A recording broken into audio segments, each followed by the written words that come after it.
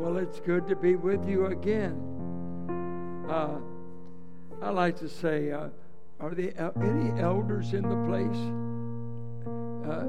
I like to thank the elders and our deacons. Do you have any deacons? Deacons? How about the elders and deacons standing?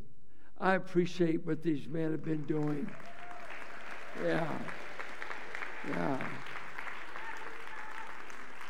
I love you, men. Thank you. And the congregation, of course, 2 services. But these have been tough years, the last 3 years. I didn't mean to create so much chaos. I think it was Tim Bowser said, we meant for you to step aside, not for the whole church to close down because of COVID.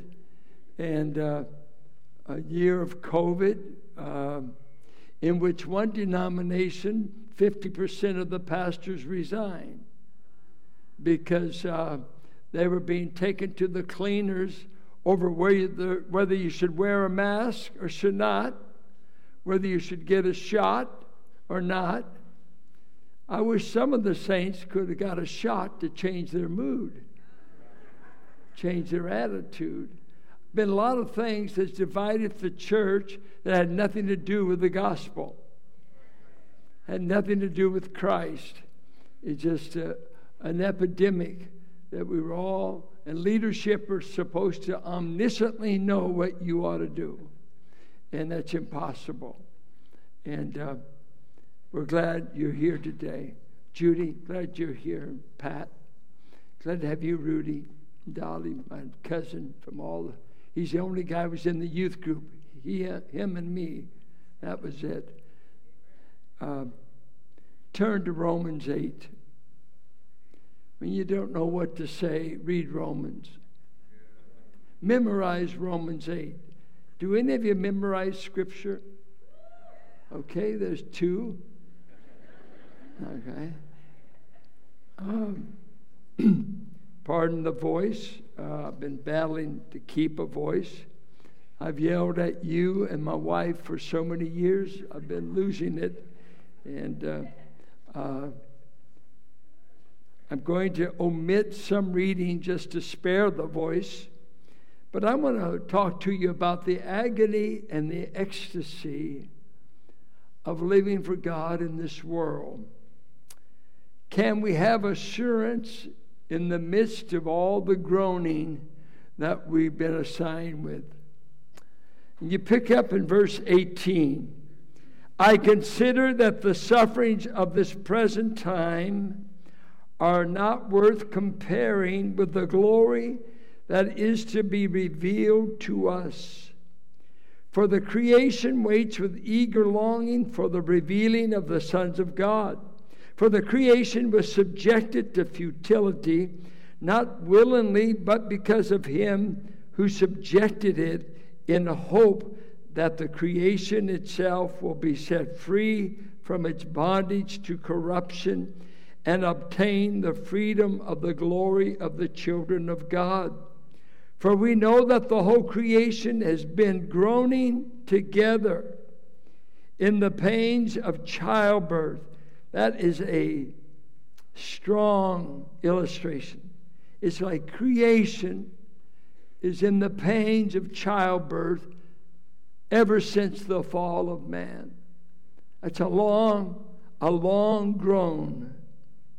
And not only the creation, but we ourselves who have the first fruits of the Spirit groan inwardly as we wait eagerly for adoption as sons, the redemption of our bodies.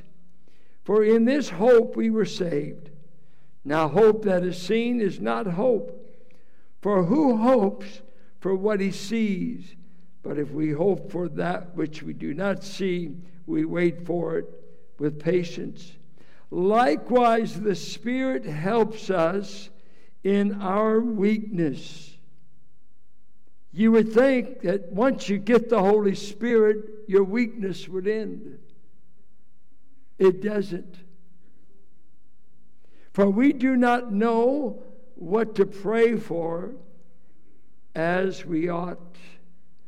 But the Spirit himself intercedes for us with groanings too deep for words. And he who searches hearts knows what is the mind of the Spirit, because the Spirit intercedes for the saints according to the will of God. We'll pick up later. 3 things are groaning in this section: creation, Christians, and the Holy Spirit. Godet, a famous commentator, said that creation were the attendants to the wedding of Adam and Eve to God in the garden. And it's as though on the wedding day, as God and man were to be betrothed eternally, at the wedding, a serpent came in and bit the bride, and she died in front of God. So creation was a witness to Adam and Eve. They knew when there were no weeds. They knew when animals were not carnivorous. Lions didn't kill other animals. Everything was vegetarian. Everything was perfect. There was no pain in childbearing. There was no pain, nothing. And yet creation stood by and watched the bride bitten that day, and death invaded this planet. We've been dying ever since. We've been weeping ever since. Graves have been dug ever since. Animals die. People die. Plants die. The planet is dying. It's wearing out. It's grieving. It's groaning. It's in pain. And what Florida saw was just one manifestation of creation. With just wind and wave can wipe out, it seemed like Florida. 12-foot waves to invade your neighborhood, and 2 foot of rain from above. Imagine 2 feet of rain falling on me, and the tide comes in 12 feet. I've got 14 feet of water I got to deal with. We need to be praying for those dear people. Bailing out, creation. Sometimes when you hear that wind, when I'm in South Carolina, one thing I see a lot of is rain and thunder and lightning. I remember the first time I took Carolyn out of California. When we got married, I took her to Van Buren, Arkansas. And on a Sunday night, we were staying at the evangelist quarters. And here's a California girl. And I'd been in that part of the country before. And if you've ever been there, you know there's a quietness and a just kind of a calm that's there. And I told her, I said, watch out, it's going to happen. She said, what's going to happen? And about that time, that lightning hit. And we were just married. I thought she'd feel protected. She said, take me to the pastor's house. I thought, what's the pastor going to do for you? You got me. That's my problem. Take me to the pastor's house. I'm scared. I mean, she just never seen anything like it. Creation is in a groan.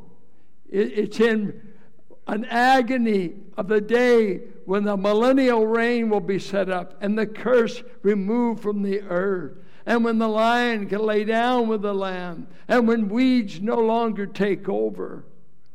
What a groaning scene he has here. And then it says, that's not the only thing groaning, but we Christians are still living with a groan. My son-in-law told me, he said, Dad, sometimes I miss church. And of course, growing up in a different tradition, and growing up in St. John Missionary Church in Bakersfield, he said, sometimes I miss groaning in church. He said, I used to go to church with my burdens and I could groan. White folks don't know much about it in church. We're too conservative. But he said, sometimes my heart's breaking and I want to groan. I said, you got Bible for it.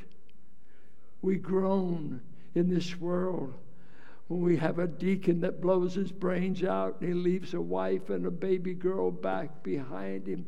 When you see kids leave that never come back.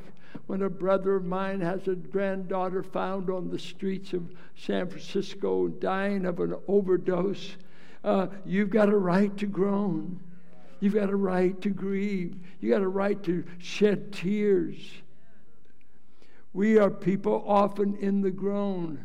When I go see my sister, sometimes she introduces me as her brother. Other times she introduces me as her dad.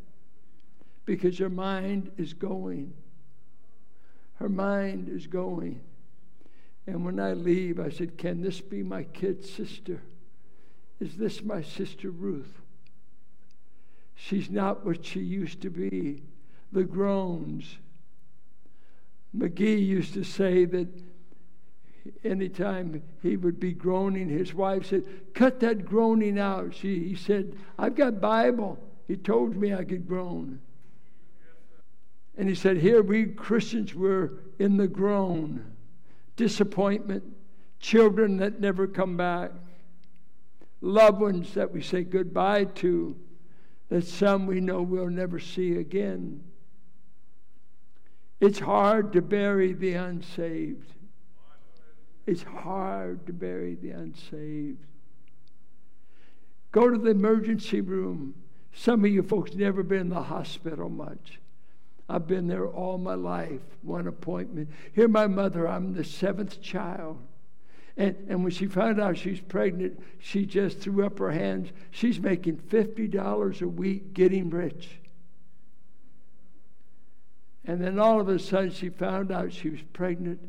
And she told my dad, what's the use of working in the shipyards? Here I'm pregnant again. You just look at me and I get pregnant. For years we believed that. I kept her at the doctor more than all of her children combined. Always going to the doctor. Thought I had polio. Thought I had this. Losing my hearing. Losing my speech. One impediment after another. And all the groaning. The groaning. The longing. He said, we as Christians groan so much that sometimes our prayer life is nothing but a groan. Have you ever got before God and all you offered to Him was a groan? You couldn't articulate your feelings. You couldn't articulate the weakness. Give me an answer. Bring them back. Bring reconciliation to misunderstanding. Bring them back. This world is full of misunderstanding, full of separations, full of breaking up. Always things coming apart, and we grieve and we groan over some of the situations. And he said, and that's when the Holy Spirit, he says, He too, along with us, He enters into an intercessory ministry to God for us with groans too deep for words. Now, some think this is tongues or some kind of prayer language. I don't think the verse commands that. But if that's what you do, help yourself. It's not saying that. It's saying He Himself has a Trinitarian language that only He and the Father understand. And the Father, who knows all things, can read the Spirit's groans. And one thing the Spirit will always do, He'll always pray that we'll be doing the will of God, come to embrace the will of God, do the will of God. He will never pray anything crazy about for you. He doesn't ask God for a stone or a serpent. He's always asking God, conform them to the image of your Son. Make them like your Son. Make them like Christ. And the Father knows exactly what I need when all I can do is groan. I've had times that all I did was soak a handkerchief and groan.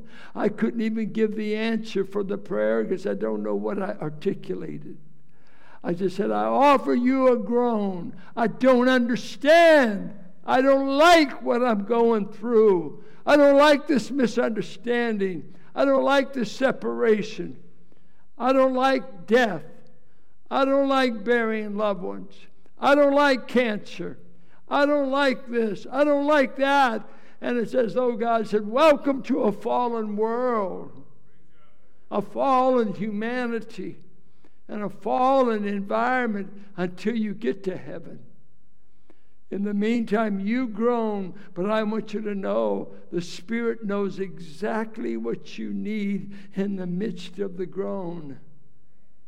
I remember being overwhelmed in a trial early in our marriage, and my wife was working on a job, and I was so grieved that the only thing I could do that night was sing myself to sleep.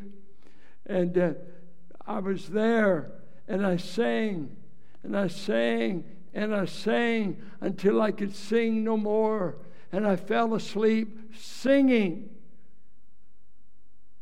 And I woke up, you would have thought everything in the world had been settled in the 8 hours I slept.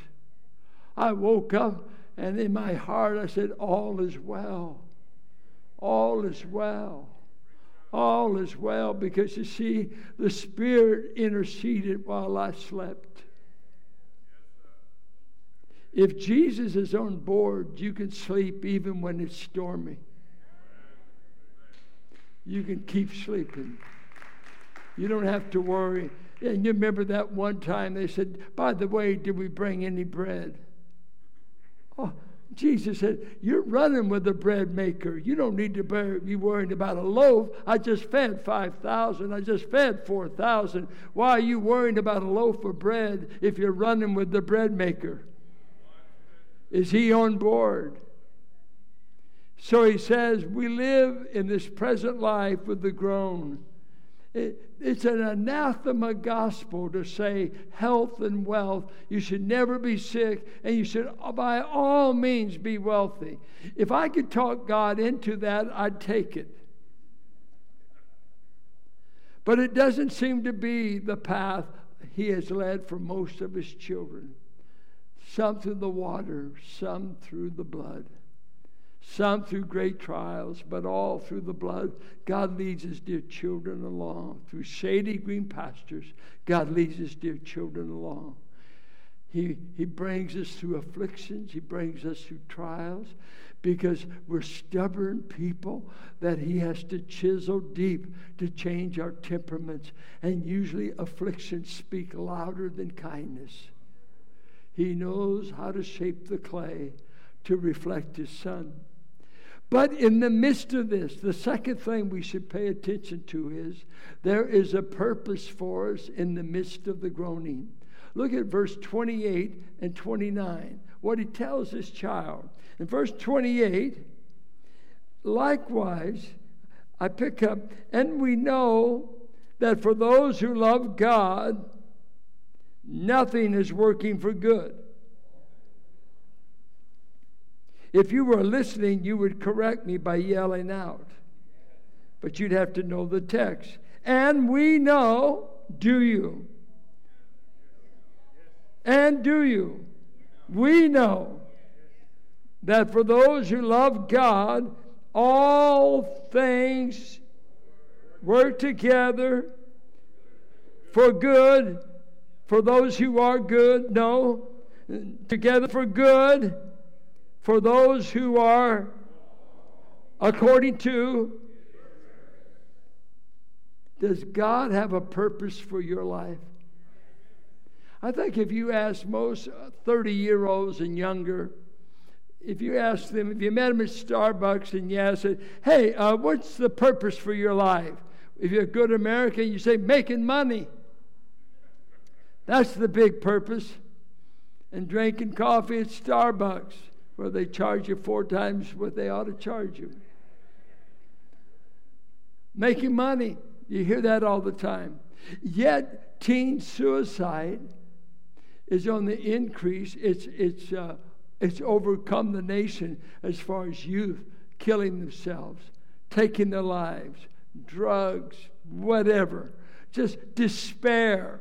No sense of meaning. Why am I here? And yet he says to us who are children of God, who may be suffering under Nero, as Paul will die under Nero, He can say, everything God is doing, even my imprisonment, is working for my good.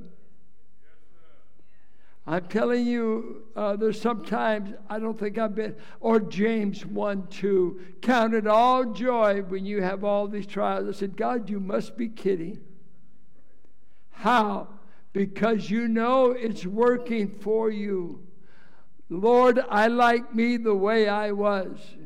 And God says, I don't. And so I've designed a curriculum to conform you to the image of my Son. I want to go to heaven, but I don't often want to be like Jesus. Do you know what I'm talking about? I want to be angry when I want to be angry. I want to get my way when I want to get my... God said, I'm going to teach you to be and look like my Son if I have to break your neck. Lord, that doesn't seem very kind. Well, you don't seem to be very cooperative. I have many methods. Let me train you with my eye. Let me train you with my tender hand. But I will get you there anyway. My dad used to sing a song that when he got to heaven, somebody was going to ask him, how did he make it there? And he sang in the chorus, I came through tribulation. How about you? He said he used to pray, God, try me. God, test me, and I'll show you I love you. And he said, pretty soon, his oldest son was killed in front of my mother. And then he prayed for another son. And the doctor came from a poker game and took the 4 steps and crushed the baby's skull. And the baby died within 48 hours. Then my mother had a nervous breakdown. And he had to hire someone to stay with her in the daytime because she was screaming hysterically out of her head, crying to get these babies back. He said, son, I finally learned to pray. Lead me not into temptation, but deliver me from evil. I don't ask for you to try me anymore. I give. I don't want any more. I learned to say, go easy on me. I need mercy.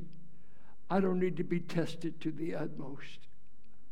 I've already wilted. I've wilted. But here he says, God is working all things.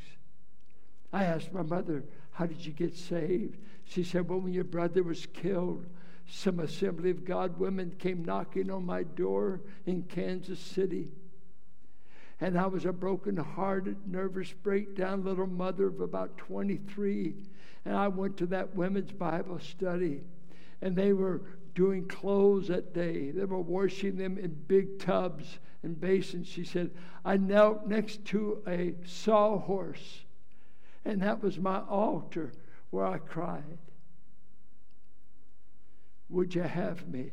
I'm broken. I'm shattered. All I got in my arms is one baby girl. I need you. I can't go on any further. God got her attention, and God got her faith. We groan, but everything is working together for our good.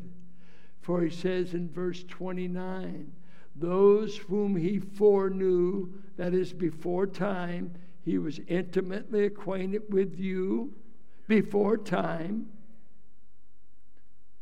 Them he predestined. Before you reject the word, it'd be nice if you find out what it means. Have you learned to read the Bible? Say, I don't like that, throw it out. No, you've been predestined whether you believe it or not. You've been called. Many are called. Few are chosen. The word call is really a verb, to call your name. But it became a noun for believers because it referred to those who heard the voice call and they responded. So they named them, you're the called ones. When Paul in Acts 9, when he had the vision from heaven in the Greek language, the men with him heard noise, but they never heard the message. Only Paul heard the message. They heard sound. People going deaf My brother David struggles with this. He said, I can hear the noise. I can hear volume, but I don't hear syntax. I don't know what you said, but I can hear noise in the room. Paul said, the rest of them heard noise. I heard the voice. I heard the voice. And in this world of cacophony, I want to tell you there's a voice above all other voices. My sheep will hear my voice, and another they will not follow. Have you heard the voice? And he says, I've foreknown you. I've predestined your life. I've called you. I've justified you. I'm going to tell you, you talk about purpose. God designed your life before you got out of the womb. He already knew you. He'd already numbered the hair on your head, numbered the day you'd be saved, numbered the day you'd go to heaven. He knows all about his own people. I can make it in the groan. I've got a purpose on my worst day. And that is, my Father has designed good for me. Good for me. He finally goes and says, you can have assurance. You can have assurance even in the midst of this groan. And pick up verse 30. Notice what he says. And those whom he predestined, he also called. And those whom he called, he also justified. And those whom he justified, he also glorified. Here we go. What then shall we say to these things? If this God foreknew me, predestined me, called me, justified, and already uses a past tense to speak of my glory, God seems pretty sure I'm going to make it. I don't at times. Are you sure you're going to go to heaven? Well, there's 3 of you saved. Are you sure you're going to be there? A bunch of you acting like you're still Catholics. Acting like if I get last rites, if I'm good enough. You know what? I started this church to tell people you can know you're saved. And there's literature out there now. One of them, a little book called Why Johnny Can't Preach. And it tells about, in a Reformed tradition, they were so busy saying, test yourself to see whether you be in the faith. Even lordship sometimes. Did I surrender enough? Did I pray enough? Did I obey enough? If you look to yourself, you'll never have assurance. You are not the basis of the assurance you ought to have. Because some days I don't act like I think I ought to act. Some days I don't even really have a time of prayer. And most Christians don't. They say the average pastor prays 15 minutes a day. How are you doing? When's the last time you evangelized anyone? When's the last time you gave in the offering? Be still, my soul, and be quiet when guilty. No. At our best, we fall short. At our best, we're falling short of our own expectations. We're just never quite measuring up. And did I pray enough? Did I fast enough? Did I give up enough? Did I follow enough? Did I obey enough? You know what? My faith is in one who followed. My faith is one who obeyed enough. My faith is one who prayed enough. My faith is in one other than myself. My Savior is adequate to get me there. I'm trusting Him, not me. He will hold me fast. I did not grow up that way. We sing, He will let nothing. When I grew up, we sang, I will let nothing separate me from His love. I changed it to, He will let nothing. No, we grew up, I will let nothing separate me from His love. But as I kept learning about this chapter, I switched it. He will let nothing. Now listen to what he says. 4 questions. What shall we say to these things? If God is for us, who can be against us? Now, take yourself like it. Is God for you? He's not for every one of you. Because if you haven't trusted Christ, He's against you until you accept His Son. But to hear God say, I am for you, that is awesome. That we who were God's enemies, we who were described in Romans 1 as sinful, weak, wayward, hostile towards God, He is now put in a relationship where I used to be against you. My wrath was coming upon you, but now you've found yourself in Christ, and in Christ I can never be against you. If God the Father is for us, who can succeed against us?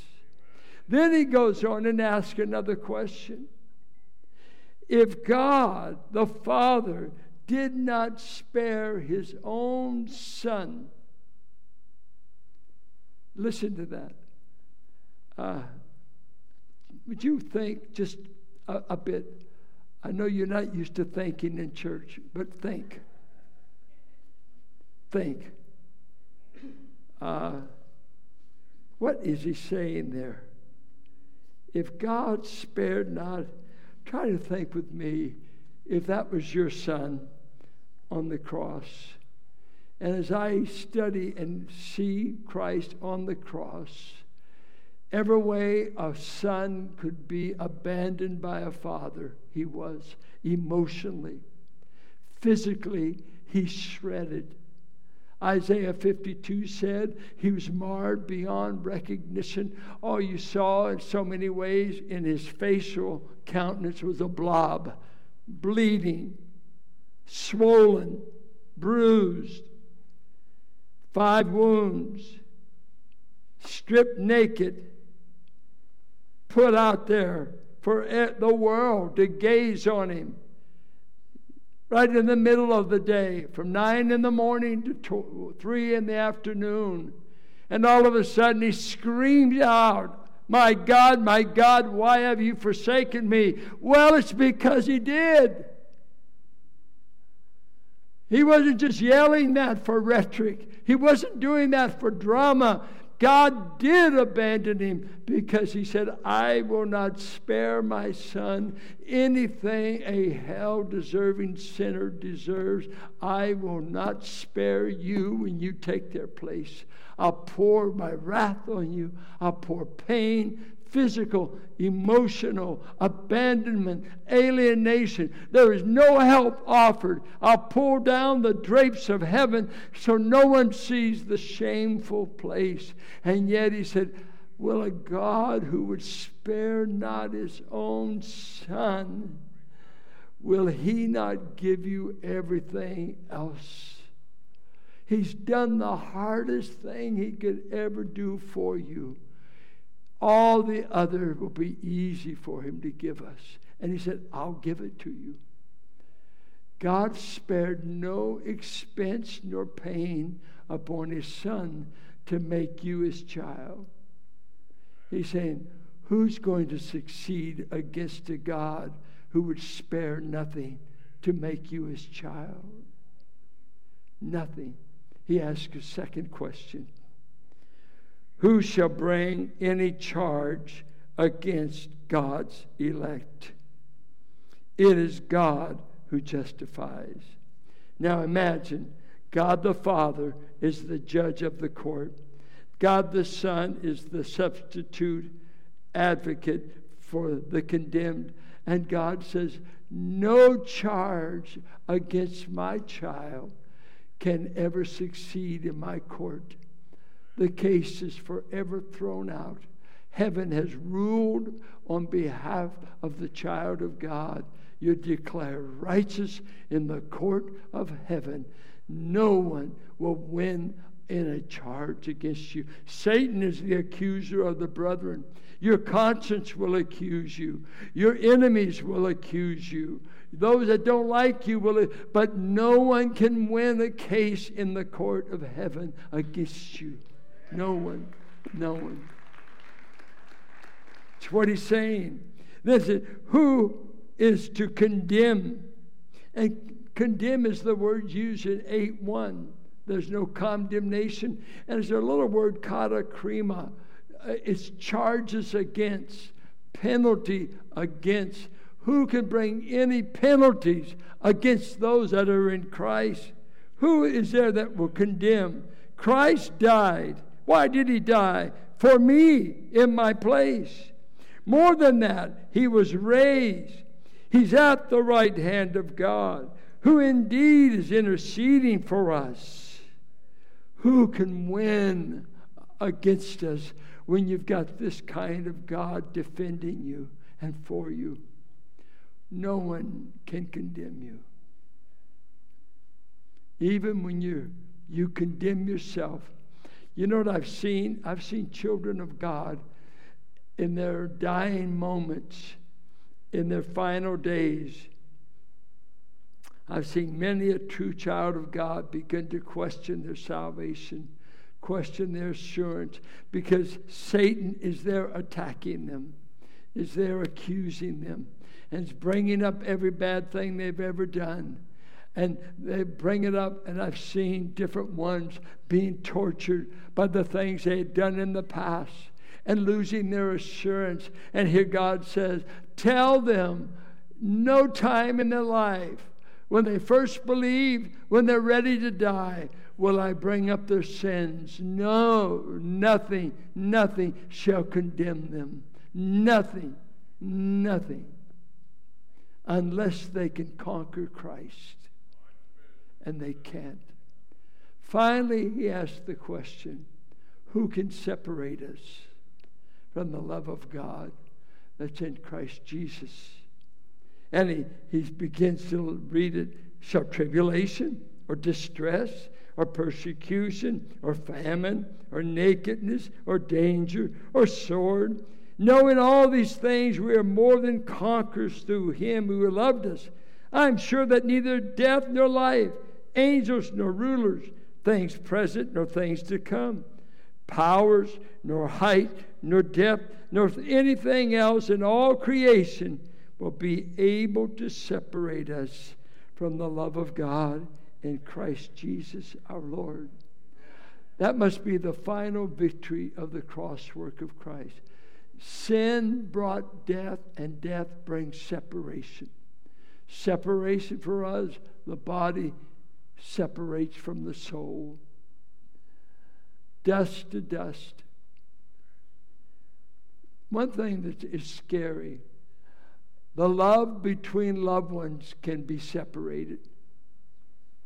Watching this PBS treatment of the Holocaust, it is a horrendous time in history that in the 40s, 44 and 45, to watch the mom and dad go this way and to see the children put in the ovens, maybe the mom keep the dad to work if he's able to work. If he's not able to work, we'll gas him too. They were saying goodbye through cyclone fences with German shepherds barking and biting and old ladies being pushed to the ground. The tragedy of slavery in this country, families parted. You're taking my baby out of my arms. Or to send our boys off to a war. I think especially World War II. All my uncles shipped out from our house. My mother and my dad both were the eldest of 10 children, so there's 18 aunts and uncles. And my uncles would all stay with us before they shipped out to the Pacific. Sometimes when you said goodbye, you would never see them again. Many a lover said goodbye. Carolyn's own father married her mother Mother got pregnant. He's out on a ship at Iwo Jima, a radio officer. Mom's back home in Martinez having a baby girl that he didn't see until months later when the Navy released him. You never know when you say goodbye if you'll ever see him again. Whether it's a soldier, whether it's tragedy. Tim helped me, and I think made a profound statement. We were never meant to say goodbye. Sin brought the goodbyes. We were never meant to be parted. We were never meant to bury anyone. Sin brought all that. I remember one year I was going to Denver to finish up an education program. And that particular year, we had lunch in the afternoon, and my widowed mother and my children and my sister and Virginia, they all saw me to the airport. But it's one of the most emotional parties I could remember. My one daughter was just a wreck. She was just so emotional about it. My mother began to cry. I couldn't stand to watch my mother cry. I told Carolyn after that, no more. You just drop me off at the curb and go. I can't take the emotion. It's too hard. I'll see you, the Lord willing. If not, I'll see you in glory. But what about loved ones you know you'll never see again? God has to some way blot out the memory so we can keep going. We can keep functioning. And here he says to us, by the way, I'm going to see to it that you'll never be separated from the Son that was not spared on the cross.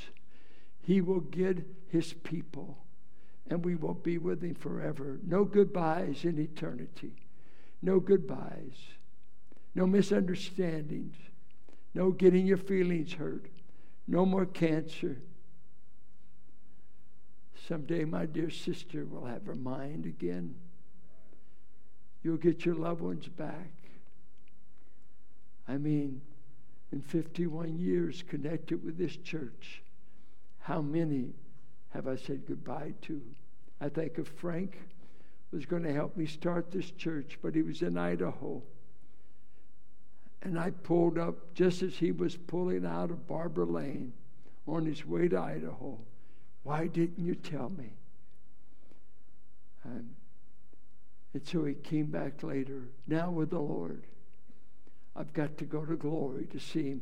But we will never be separated from the one who has loved us and died for us and rose again for us. Oh, children of God, keep looking. We're closer to heaven than when we began. It won't be long. Someone asked me the other day, I think it was Steve Zeem, he said, do you think Jesus is about to come? I said, Steve, I've been hearing that all my life. He's about to come always.